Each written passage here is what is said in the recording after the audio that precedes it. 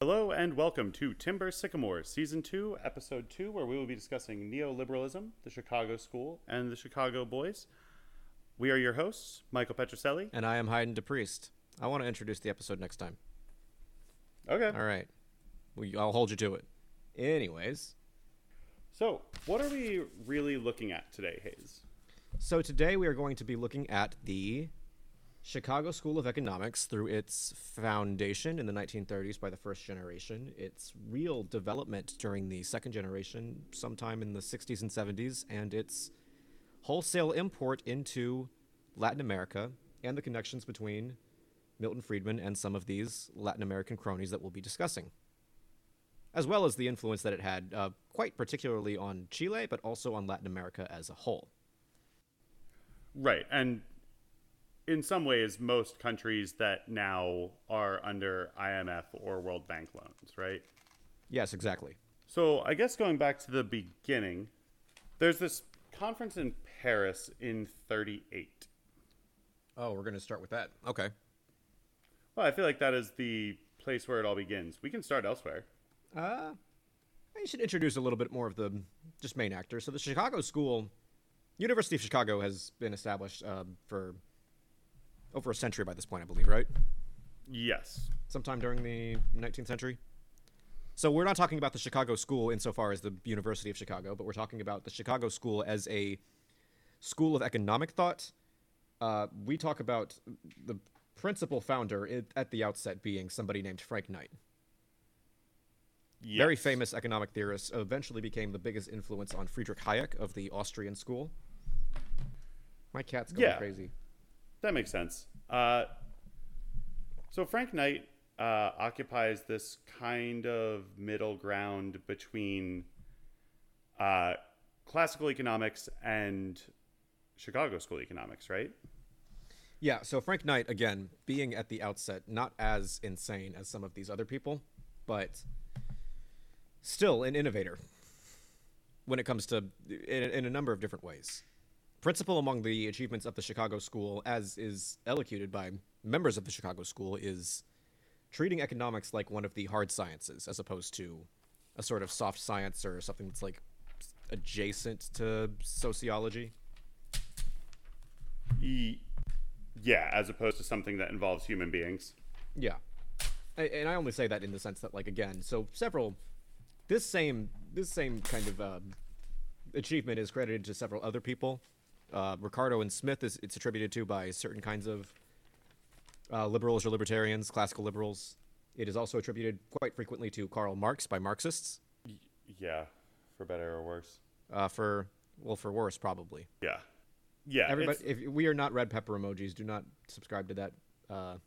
Please do not subscribe to that form of communism. It is very awful, and you will isolate yourself from some really good thinkers because you just look at the world in a way that is not strictly correct. Right. I have no argument against dialectical materialism being a method for understanding scientific development and a method of performing science. I do have a problem with Marxists sitting down and worshiping science as if calling Marxism a science somehow makes... Like we should be moving away from that into the opposite direction, where we say, yeah, we should not worship at the altar of scientism. That is a extremely cringe thing to do. Yeah. To this day, the best definition of science I've found is D.B. Cooper, who says that it is a specific body of knowledge used to understand the world. I'm sorry, from who? D.B. Cooper? The guy that flew out of the plane? No. Different D.B. Cooper? D.G. Cooper, sorry. Okay, thank you. David Graham Cooper. He is a South African communist who trains in the Soviet Union and a psychiatrist or anti-psychiatrist. But that's a hilarious mix-up. Yeah, no, we're definitely leaving that. Leaving it in. I mean, again, I mentioned the mix-up I made on one of our recordings we had to scrap, but that was actually way funnier. I said it so calmly. Yeah, D.B. Cooper. I was just like, oh, Mike. In my defense, he does list a lot of his books as D.G. Cooper. How is that your defense? That is... They're no, close. that's his styling. I mean, they're close, but... I guess that's better than mine. I mixed up. For those who don't know, I mixed up Michael Polanyi and Karl Polanyi. They're different close people, too. apparently. Same name. They're both Fucking- Hungarian. Whatever. Yeah. Well, I was looking into the like Nazi connection to Condor. I found this weird Ukrainian dude who allies with Hitler, literally up until the moment that he realizes that Hitler is not going to give the Slavs an independent country. Oh, no. And he was like, damn it, he meant all that shit he said about the Slavs. That sucks. You get lots of interesting Nazi allies over if you really examine the history. Like weren't there some Bosnian Muslims at some point? Yes. So Hitler actually said that Bosnian Muslims were the only group of Bosnians that were like Aryan. It's very strange. Only the Muslims, not the... Well, Hitler liked Islam. Which is usually based, but not when Hitler does it. Yeah. Hitler should have converted to Islam. That would have been based. And not been a Nazi. Yeah. Well, if you convert to Islam, you can't be a Nazi. I'm sure that Islam and Nazism are not very compatible. I'm sure someone could try and make it work, but... The guy who was a MI6 agent. What's his name? I mean, it definitely clashes with the more esoteric parts of Nazi ideology. It's still... Like, the Holy Tongue is still literally... it is quite literally a Semitic tongue. Yeah. So, after Frank Knight, what are we looking at? What are we looking at? Well, we're In looking terms at of the Chicago School. We're looking at a murderer's row, my friend. We're looking at Milton Friedman, George Stigler, James Buchanan, Ronald Coase, and I think I'm missing someone on this list. Who would you place? I had Friedman, Stigler, Buchanan, and Tulloch. Tulloch. Well, Tulloch because they write a book together. Well, Tulloch with Buchanan, right? Yeah, I don't have them separated. Yeah. I just eliminated Tulloch. Anyways, so we have again. These are going to be our major thinkers. These are the names to remember: Friedman, Stigler, Buchanan. I think principally. Theodore Schultz. Theodore Schultz. Yes, we'll do Schultz too. Friedman, Stigler, Buchanan, and Schultz. Principal names to remember, I think. And we should probably talk a little bit about the actual, for those of us who are not familiar, which, again, because this podcast is frequented by usually self-described Marxists, most of them should be, but it's also by random people I meet on the street when I go out and flyer for ourselves. Also by the people on r/ Conspiracy. Neoconservatism and conspiracy. You've been advertising to the neocons. That's insane to me. Yeah, I was trying to get hate watches. Yeah. I mean, well, I don't think pro-conservative means... what does that mean? Like, because we're not pro or anti-communist on that podcast, I don't think. We're not pro or anti-Soviet. If anything, We're definitely anti-neoconservatism, though. I mean, in the Afghanistan series where we were advertising it, like, we're not pro or anti-Mujahideen. We're not pro or anti-Soviet. Leaning closer to anti-Soviet, if anything. And anti-Mujahideen. And anti-Mujahideen, at least by the end. But then again, well, I mean, we support certain. Again, we tell it like a story where we do have a stake in which part of the Mujahideen does win out. Yeah, we tried to present it fairly, and that's what we're doing here. We're going to be way more opinionated though, because there's a very clear, unambiguous conflict. It seems like. Unlike Afghanistan, there are good guys and bad guys in this one. So, who are our bad guys? Who are our weirdo anime villains that are just in the background? Friedman, Stigler, Buchanan, Stigler and is Schultz. No, we're not defending Stigler. Not doing it. Stigler is almost less of a villain. Stigler's like the sympathetic villain. Okay, he's like, that's fine. They're all Ganondorf, but Stigler is Ganondorf from The Wind Waker. How about that? I don't really know what that means, but only kind of. I know who Ganondorf is, so. Yeah. That's the so thoughtful and pensive Ganondorf is the one from The Wind Waker where he's just like, oh. He just looks off. Everybody else is trying to kill Link, and when Link comes to the room to kill him, he's just looking out the window, and he's just like, the sea. I coveted the wind. Perhaps, something like that. So Theodore Schultz, I'll start off with just because he is the department head. Oh, no, you won't. We're not going there yet. Oh, okay. You know where we're going. Like I said, this is what I was trying to get to, my segue. God, this is disorganized. But we're having fun. This is what happens when Mike lets me direct the episodes. So we should talk a little bit about the actual background. What did economic theory and thought look like at the time? So the Chicago School, again, Frank Knight joins the University of Chicago in the year 1929. This is the figurehead of the first generation of the Chicago School. There is already a newly dominant, by this point, maybe not by the 20s, but certainly by the time the 30s kick in, and definitely by the time that Friedman and Stigler show up, there is a, titanic British economist that is already, doing some heavy-hitting work as far as, establishing what the dominant form of economic thought is going to be for the next century. That, my friend, is John Maynard Keynes. Yeah, who... You were silent for so long. Do you have an objection? Sorry, I did not realize that you were kicking it back over to me. Oh, well, after 10 seconds of silence? Okay. Well, that's when I started to realize it halfway through, and I was like, okay, I'm just gonna wait it out now. Fuck it. What do I just make him say it? Okay. So it's John Maynard Keynes, Keynesianism, which is the way that I say it, and you can correct me in the comments. I do not read the comments, and I do not listen to the podcast, so it doesn't matter to me. I'm speaking to a void. But John Maynard Keynes and Keynesianism is becoming to some degree the dominant school of economic thought in most of the Western world, especially by the post-war period. Yes, and it's kind of a reaction to the traditional liberalism that has taken place before this. A reaction against the Great Depression as well. Yeah, it's a response to laissez-faire economics and the Great Depression. Mm-hmm. I believe Keynes, it was 36, I think. I think it was the same year that, I don't remember. Something about, the real start of... Oh, it's the same year that Hoi 4 starts. That's right. 1936. That's the start of every Hoi 4 campaign. That's when Keynes publishes The General Theory of Employment, Interest, and Money.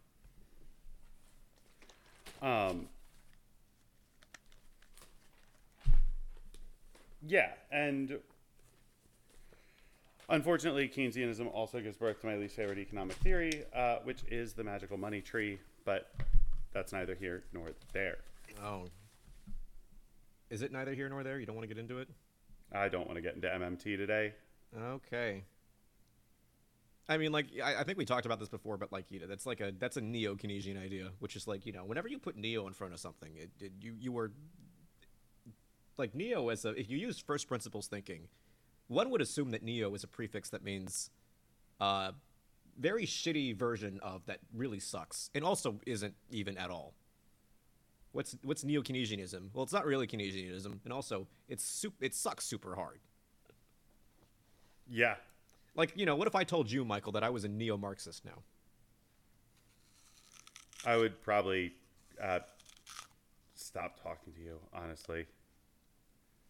It's the same thing with post-Marxists, though. Once someone tells me they're either of those, I'm just like, oh, okay, great.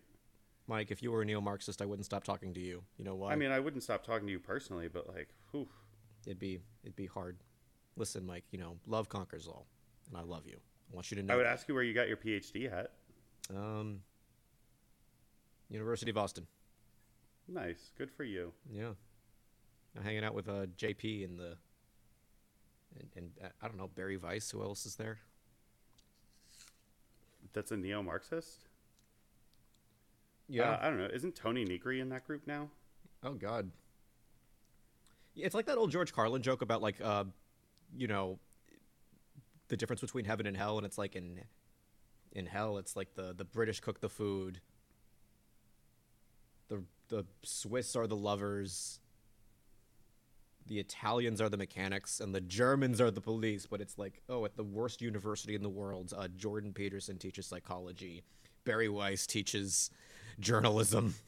Savitri Devi teaches your religion class. Yeah, the university at hell, yeah. And Otto Skorzeny teaches business. Mm-hmm.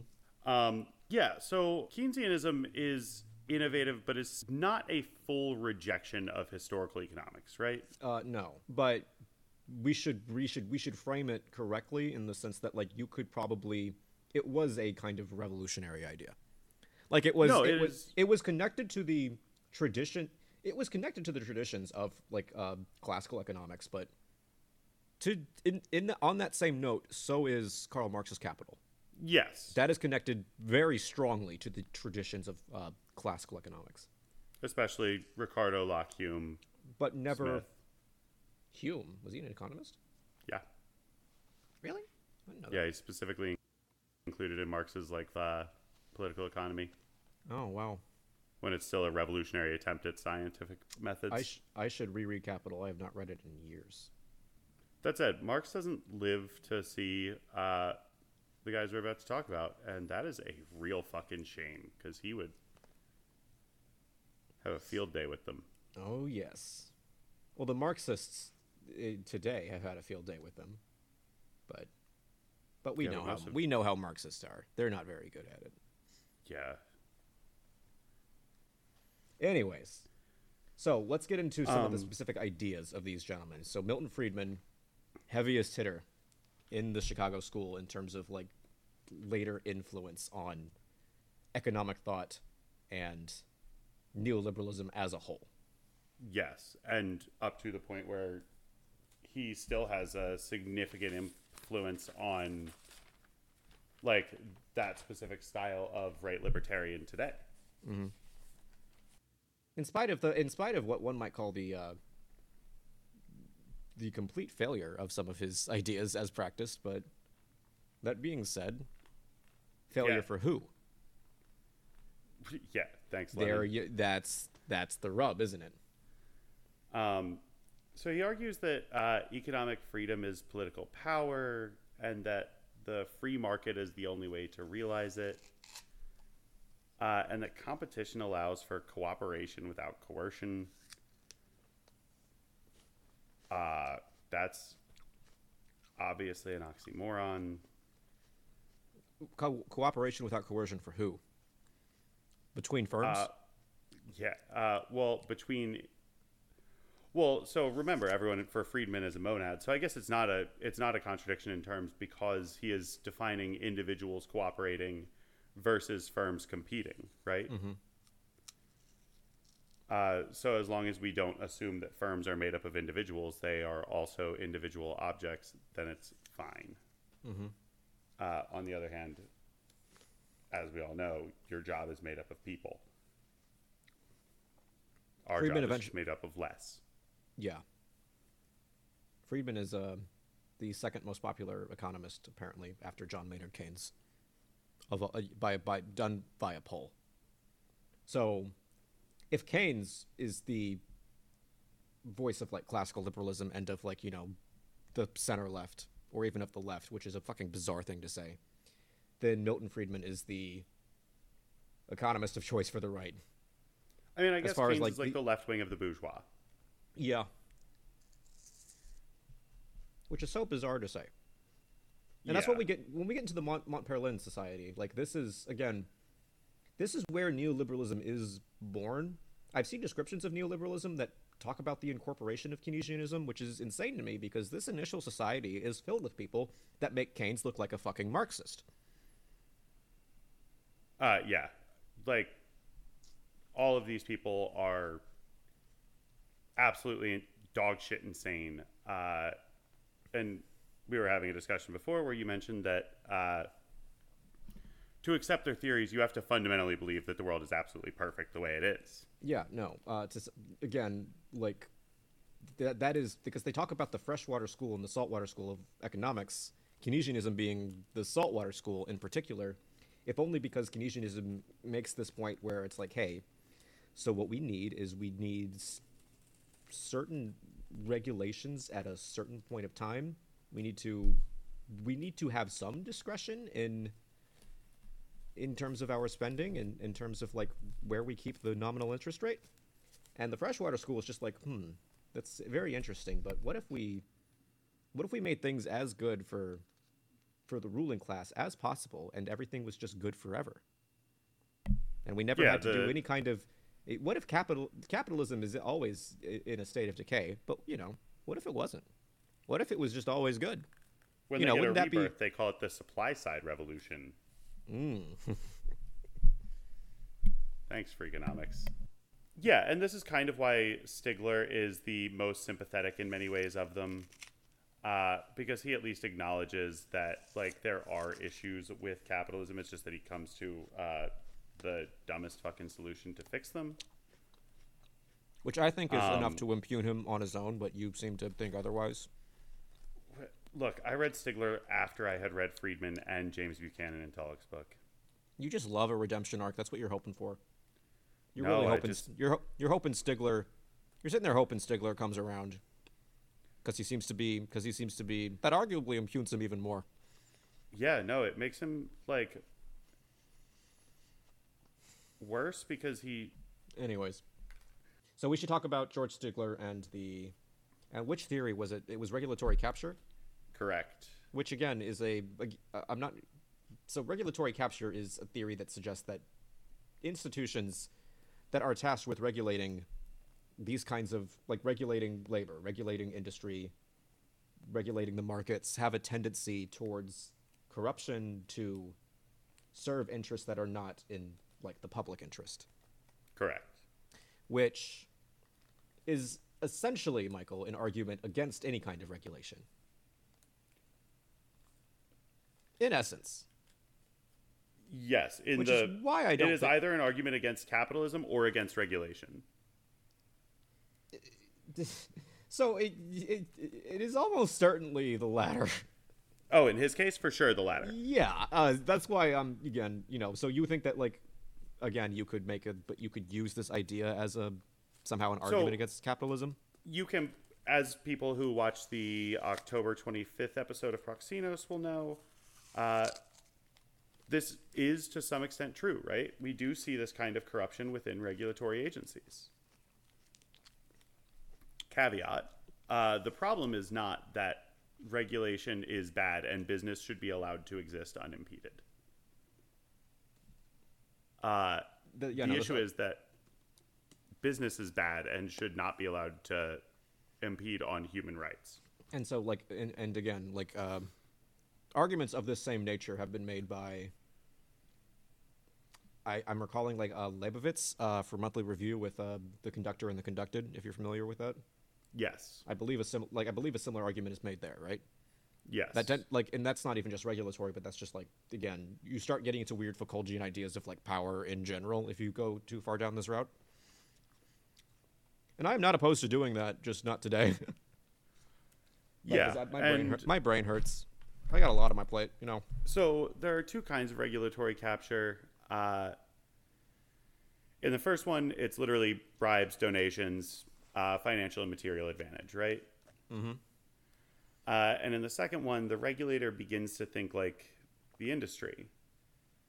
He argues that all regulation will be captured, which, again, I'm also going to dispute because I, am a Marxist and don't believe that anything inherently does anything.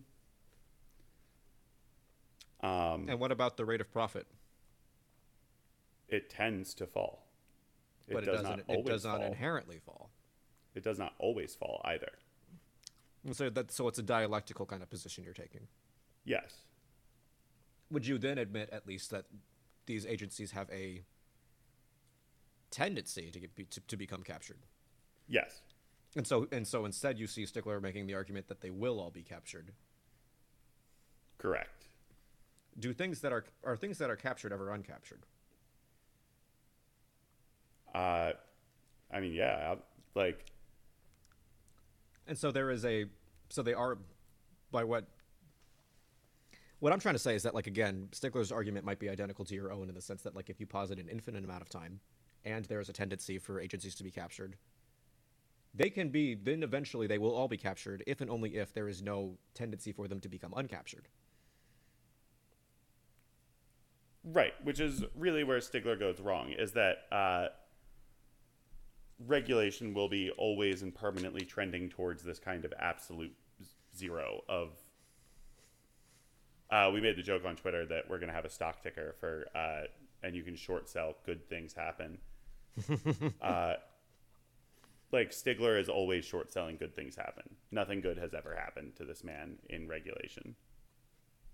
Well, again, like to some degree, we have to, and this is a problem that maybe not the Chicago School people in general run into, but a lot of their disciples, which is that we are looking at a. If you're a disciple of Taleb, he will call it the ludic fallacy. But if you're not a disciple of Taleb and you don't want to deal with his weird, over-intellectualized, like, repeating of other people's arguments, you would just call this the map territory fallacy. The fact that these, tend towards... The fact that the tendency exists for these to go to absolute zero does not mean that they will. But that tendency is still valid insofar as it's a model. It's a model to look at these things. And we have seen before regulatory agencies improve significantly. And this is also where Marxists tend to go wrong, but we'll get to that later. And take significant stances against big business at times. Mm-hmm. Usually these are in periods when the left is already strong, right? That's true. Of course, the irony of the Chicago School is they are writing these theories at a time when the left is strong.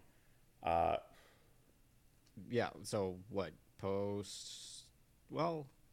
the 60s? Yeah, in the 60s, I guess. Yeah, we're still...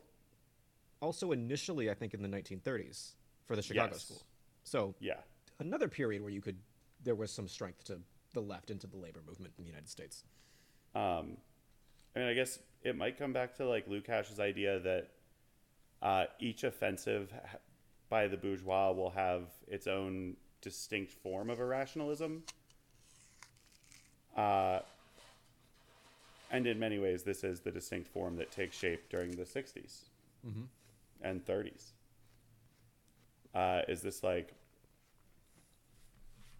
Is the exact same push that we are seeing here. And so who was in the, let's refocus on the Montpellier Society. So, Michael, are you familiar with the founders of do you know their names? Because, again, looking at this list again is always fascinating. Mises and Hayek are both there. It's Friedrich Hayek, Ludwig von Mises, George Stigler and Milton Friedman, Frank Knight, and Karl Popper. I want to make that last point clear. Karl Popper. I want to make this last point clear just because I don't know if there's any like liberals who share the intolerance of tolerance or tolerance of intolerance comic. It's, if you like that idea, that's fine. Just elocute it in your own words. Don't make me look at a cartoon of Karl Popper because Karl Popper was fucking evil. Do not ever do that to me. If I see you do it, I will block you. And I will probably report you. To the police. Anybody who is actively sharing Karl Popper with or without knowledge of, like, just what a fucking just idiot or bad actor that he is, deserves to have their Twitter account banned. I hate Karl Popper so much. All my homies hate Karl Popper. I almost prefer when reactionaries use him. Well, they're using like him for the purpose. Reactionaries, because I'm just okay. Reactionaries are using Karl Popper for the purpose which he is intended. Yeah, and like Karl Popper in many ways justifies what the Chicago School claims to believe about themselves, namely falsifiability, which is what he always cites as like the example that Marxism isn't falsifiable. Again, we don't worship science here. We don't care. But that said, when you establish criterion explicitly almost to exclude something, and then it's excluded, right? This is actually another problem where you are proving your own hypothesis, not through research, but through assumption.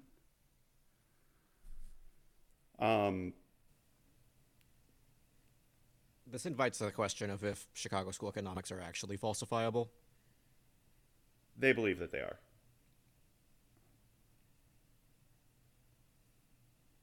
So when they are falsified, what happens then? Because it doesn't seem like they've actually, again, the theory behind the Chicago School does change over time, but it does not seem as if they ever, it does not seem as if every single failure that happens with the Chicago School, and again, failure is still arguable in this scenario, like, actually leads to some kind of, like, hard change in theory to say, oh no, that didn't work at all. Right, like hypothetically, if they were following the views that they claim to be. Both Chile and the Soviet Union serve as experiments for these two respective schools of thought. Yes. It's hard to see how Chicago School economics doesn't fall into the exact same trap that Marxist economics falls into, which is, well, that wasn't real socialism. That wasn't real neoliberalism. Right, and real neoliberalism has never been tried, Michael. You don't understand. Yeah, well, now it has. We did it in Iraq, too. Oh, yeah. But again, like, maybe this should serve as a better indicator that not everything should be studied as a science. It's always, again, if you want to bring, like, certain fields closer to a hard science, that is certainly admirable, and there is, reason for that kind. I like the idea that these kinds of thoughts exist, honestly, but not in the sense that they should take over. But, like, again, it's why when I studied philosophy at the University of Houston, they make you read a ton of analytic philosophy, which makes sense. And as much as I really don't like most analytic philosophers, I am still glad that, like, that kind of, like, that niche exists. To try and do philosophy as if it is a hard science. Like, I'm glad that some people are working on that and that they can enter into, like, this. You want them to work together in a dialectical framework. Economics is a field that I think works similarly. And I'm going to point it out here, but, like, the dialectical materialist concept of praxis implies a certain kind of scientific development in a sense, which is the testing of ideas. And then this process of Aufheben to reconstitute practice, right? Which is the process of, like, stripping away what doesn't work and stripping away what is bad and keeping what is good. Mm-hmm. Which, if, like, if that's what you mean by science, as in, like, testing ideas, reproducing them, and trying to reestablish a new theory based on that, sure, I'm with you. I don't even agree with the way biology is studied. So, no, I don't want you to study economics that way. So, just to, again, we're actually kind of taking a little bit long on this, so we should speed up a little bit. To get back to Friedman in particular, well, let's clear up with Montpellier Society. So this is the, like, meeting of the minds that, more or less establishes this is the first time that there is a, like, meeting of people that, and these kinds of, like, theoreticians are coming together to eventually form, like, neoliberalism as an ideology. Yes. Right. And so, to speak of one of their members, who is, again, a name that you've heard of plenty of times, I'm sure, Milton Friedman, we want to get a little bit into the, philosophy of Milton Friedman, of, like, Friedmanist economics? Yeah. Side funny story about Montpellier. Frank Knight got mad because originally they were going to name it Acton Tocqueville, and he was mad about naming it after two Catholic aristocrats.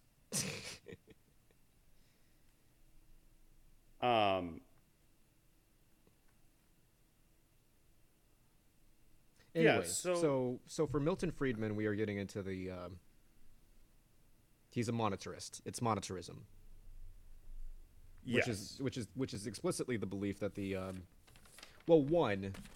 that, like, the role of the government in so far as, like, directing the economy should be focused on monetary policy. It should be controlling the amount of money in circulation, because he believes that the total amount of money supply is what dictates, quote unquote, real prices. Yes. And specifically, so they are limiting inflation. And this is, principally these are anti-inflationary measures. And so this is what comes into, like, this is part of the debate that it's having with Keynesianism, which is a focus on monetary policy over fiscal policy. And it's in a lot of ways typified by the shift towards Reagan and Thatcher in the 80s. Mm-hmm. And it is a monetarist policy. And, we see it in the Maastricht Treaty, the World Trade Organization, the IMF, the World Bank, the Heritage Foundation, the Adam Smith Institute, and the Cato Foundation. It's I'm sure there's supply others. side economics. Yeah, which is how we refer to all of this now. So, again, because this kind of theory is put into practice, first of all, probably in Chile. Yes. With the advent of the Chicago Boys, who were a number of different Latin American theorists and intellectuals mostly from Chile, but from a lot of other different countries as well, who were educated, some of them directly under Friedman, and some others by just people who were associated with him, either at the University of Chicago itself or by its affiliate, the Pontifical Catholic University of Chile. Yes, which is where Theodore Schultz comes in. Right. So Schultz is approached by the Deputy Secretary of State for Latin America, who specifically tells him that he should begin to bring his programs and the theories that are being developed at Chicago to Chile. That is Albion Patterson. That's in 1953. So this is 20 years before the coup in Chile. Yes. And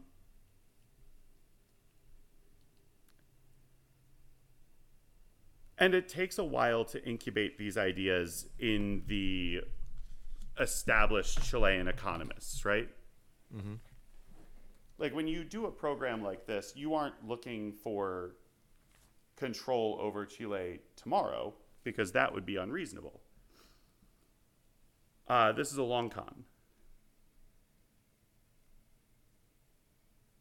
And in a lot of ways, the Chicago Boys become like fucking Lucy sitting there and holding the football for Linus.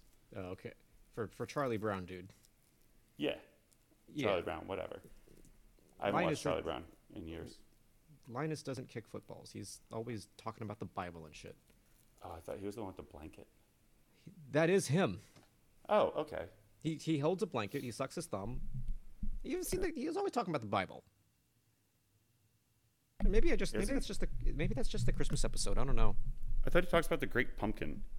That's in the Halloween episode. Yeah. So he's a Christian who believes in pagan gods. It's hard to parse. So as we talk about the Chicago Boys, we're seeing this development of an ideological framework that sees citizens as less than citizens, right? It sees them as consumers. The only source of political power is economic freedom. Which a certain kind of economic freedom. This is not the Rooseveltian four freedoms. It's right. It is economic freedom. It is not freedom from want. It is freedom of consumer choice. Yes. It is like Gorbachev sitting in a Pizza Hut. Yeah, that kind of freedom. Rather than like the freedom to not starve to death. It is quite conversely. It is the freedom to starve to death. Yeah, if you choose not to buy food, it's your choice. If no one chooses to employ you. Yeah. And that becomes the ultimate problem for Chile because, as one might expect with the kinds of policies that were put in place, it was principally the monetary policy and the anti-inflationary measures that drove up unemployment in Chile to remarkable levels.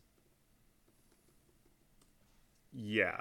The actual effects of the Chicago Boys are obscene on Chile itself, and still lasting today. So the reason that it's encouraged is because they see it as this bulwark against communism, which it is for the ruling class. Mm-hmm. This is what is referred to as the Chilean miracle.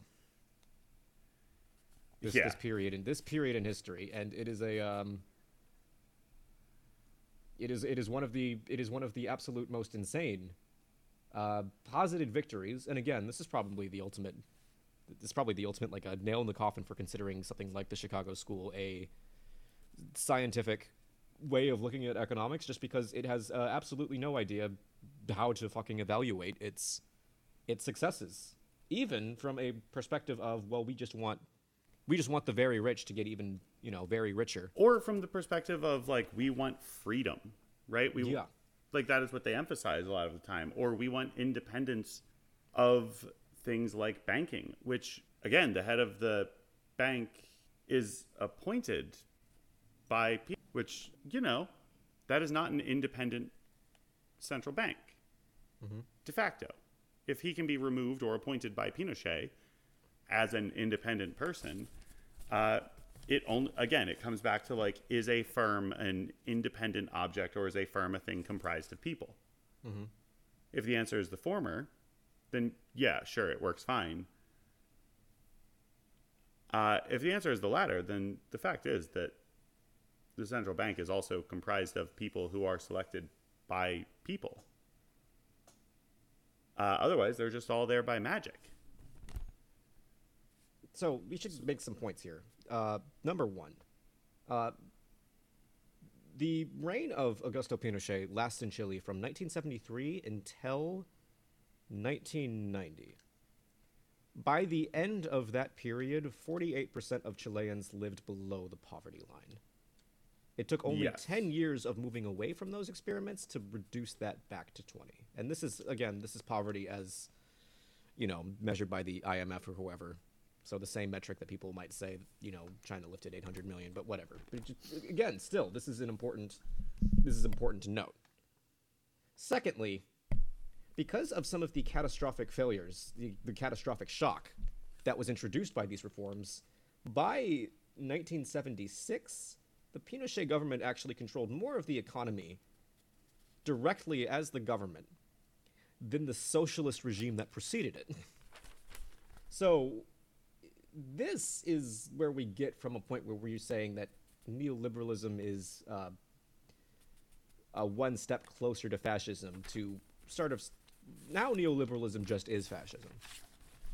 Yeah, it becomes like it is functionally the same. Like, are these businesses all privatized in spite of being owned by the government? Yeah. Yeah, everything is directed for profit incentive. Yeah, exactly.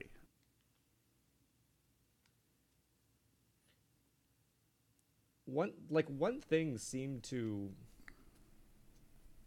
again, the one metric that people point to, that Chicago schools would point to as being a positive result of this, is the growth of, get this, average GDP per capita.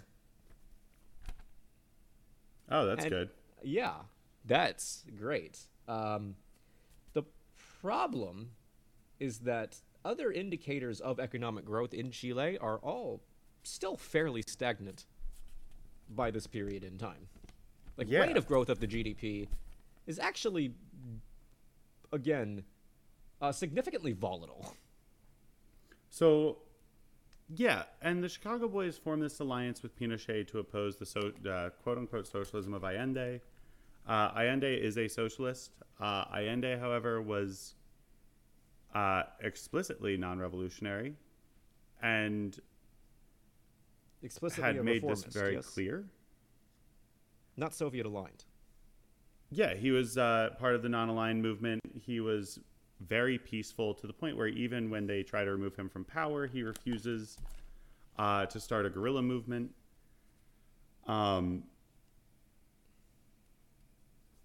But he promised to nationalize the mines that were owned by the U.S., so they backed Pinochet during the coup. After the coup, the Chicago Boys approached Pinochet with something called El Ladrillo, the brick. The brick. Oh, the brick. Where they see 6 key issues that they are going to solve. Low economic growth, quote unquote statism. Okay, so failure. Uh, yeah, Pinochet did not reduce the strength of the state in Chile. Shortage of employment, inflation, lack of agricultural progress, and poverty in key population segments. They debatably solved one, maybe two of these. Which one? Low economic growth, which like there was significantly more economic growth for a brief period of time.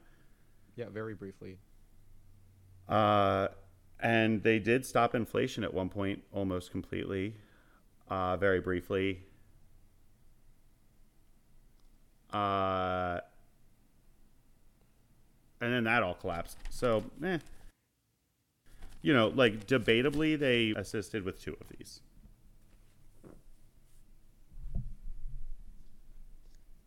Oh, I should clarify the actual growth in average GDP per capita compared to the rest of Latin America does not actually start until 1990. Which kind of makes sense because their economy was crippled. So, yeah. Again, we can't. Again, even for this experiment to have been a success, like we're not expecting that they again produce like these actual miracles. We're just again highlighting that it is really the liberalization of Chile from like these weird fascist metrics, and also like the introduction of some real like sensical reforms to this runaway monetary policy that causes some of these crises, that starts to produce the economic miracle in Chile as it is described.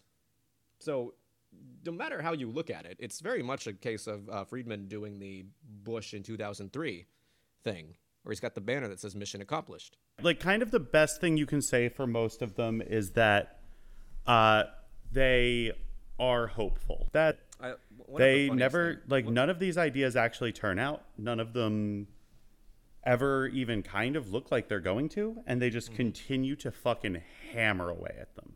Mm-hmm.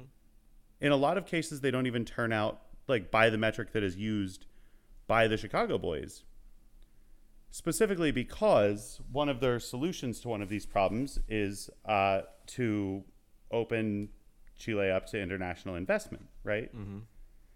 So this kind of promise of like a strengthened national economy is undercut by the fact that who is really being strengthened is like international capital. This is true. Like, yes, the U.S. jumps in and like people in the U.S. get viciously wealthy off Chile. Mm-hmm. Chileans don't. No, Chileans are impoverished. Yeah. They implement like hardline austerity and monetary control. They remove most social services and privatize them.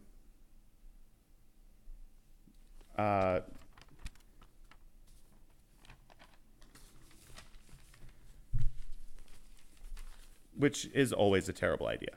Mm-hmm. It's a bad idea. It's never once worked. They privatize the steel industry, the electricity, the telecoms, and then the big one, right? That being the pension plan. Oh, yes. So Piñera individualizes the pensions through a program called the AFP, which dramatically deepens poverty for most Chileans.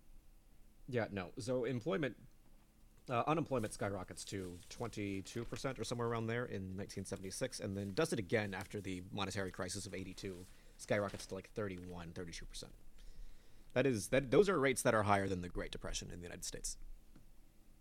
Yeah. Even by their own metric to decide unemployment, right? Because they like do the thing that everyone else does where like you don't count your own unemployment the same way you count everyone else's. You're just like, well, that guy's not really unemployed because he's not really looking for work. If he was looking for work, he might be employed. How do I know? Mm-hmm. They go from 5 to 15% within a year, which is not great numbers. Yeah, no, there are incredible shocks to the actual like initial runaway monetary policy in Chile that just absolutely crippled the economy. on several different occasions. It is only once these are finally stabilized and normalized by the introduction of like the liberalization of the like political regime that some of this starts to go away. Yeah. We should mention exactly the Chicago Boys themselves, exactly how many roles they actually filled in the Chilean cabinet. They hold it is 11? the Minister of Finance, Minister of Economy on 3 separate occasions, all successive, Minister of Labor and Pensions, President of the Central Bank, which by this point is made independent from the government. Still appointed, but still, again, it's like the Federal Reserve. It is a separate private institution. Technically speaking. I actually just learned the other day that Chile was the first country in the world to privatize their energy infrastructure. Really? Yeah, because Australia is currently proposing in Victoria renationalizing their energy infrastructure. Great call, Australia. I hope you do it. I hope you don't have another constitutional crisis. Yeah. Well, yeah. I hope we're hoping that Charles is less prone than Liz was to working with fucking A, man. Yeah. But also, like, not just so the president of the central bank, minister of planning, the budget director, minister of labor, and the pension superintendent. All of these roles, at some point or another, and usually throughout the actual reign, 73 to 90, by which point most of the Chicago Boys are kicked out, and yet will still take credit for some of those, like, 1990 reforms. They were running the country. Friedman has the most insane but also hilarious response, which is just like, in 1990, or around there, Pinochet is finally taken out, and there is a democratic election held, and he said, well, look at that, In the end, they got to have a real, not military strongman, but a democratically elected country. That's after 17 years of pain and misery. Go Chicago. Yeah. The Bears, Yeah, it was whatever the fucking mascot is. Overwhelming success for the Chicago Boys. And they really do look at it that way. That's what's so it has like the same vibe as when like the Catholic Church says that the greatest miracle you can receive is stigmata. It's the same kind of miracle, except it's the population of Chile that is they are the ones being sacrificed. Yeah, and they are quite literally dying for the sins of others. Yeah, in a very sad way. So this, I think, is like, now that we've, again, so other people like Socrates Rizzo or Francisco Gil Diaz in Mexico, there's Adolfo Diaz, and again, this is funny, in Argentina, a guy named Adolfo. It's like a bad joke. Yeah, there's lots of those guys. Carlos Rodriguez and Roque Fernandez in Argentina, as well as Paulo Guedes in Brazil. So in Mexico, Argentina, Brazil, there are others in countries like Panama and Peru that are also, again, coming out of this particular, like, the number of Chicago Boys is absolutely staggering. Yeah, it's not like a clandestine, like, group of 9, like a Wu-Tang kind of thing. It's like this refers to really a generation of economic thinkers that is coming out of the Chicago School of Economics and being imported into Latin America, being re-imported, I should say, because they are from Latin America, but then they leave and they come back to implement this kind of policy. They're being re-imported wholesale. There's tons of these guys. There's tons of them. And, like, I think that what is particularly strange about it is that they are so well respected immediately after returning. And immediately after, like, Jose Piñera makes his name by criticizing Allende's reforms, which are, of course, of the latifundia system, which is like a semi-feudalism. Mm-hmm. It is almost undeniable that the latifundia system is opposed to neoliberalism, right? Because it does not represent this kind of like absolute capital. Um, but that doesn't even slow them down. Like they're just like, oh yeah, no, we should, yeah, we can probably shit on that. Hit the gas. Also, William F. Buckley was a member of the Montpelier Society. What? Yeah.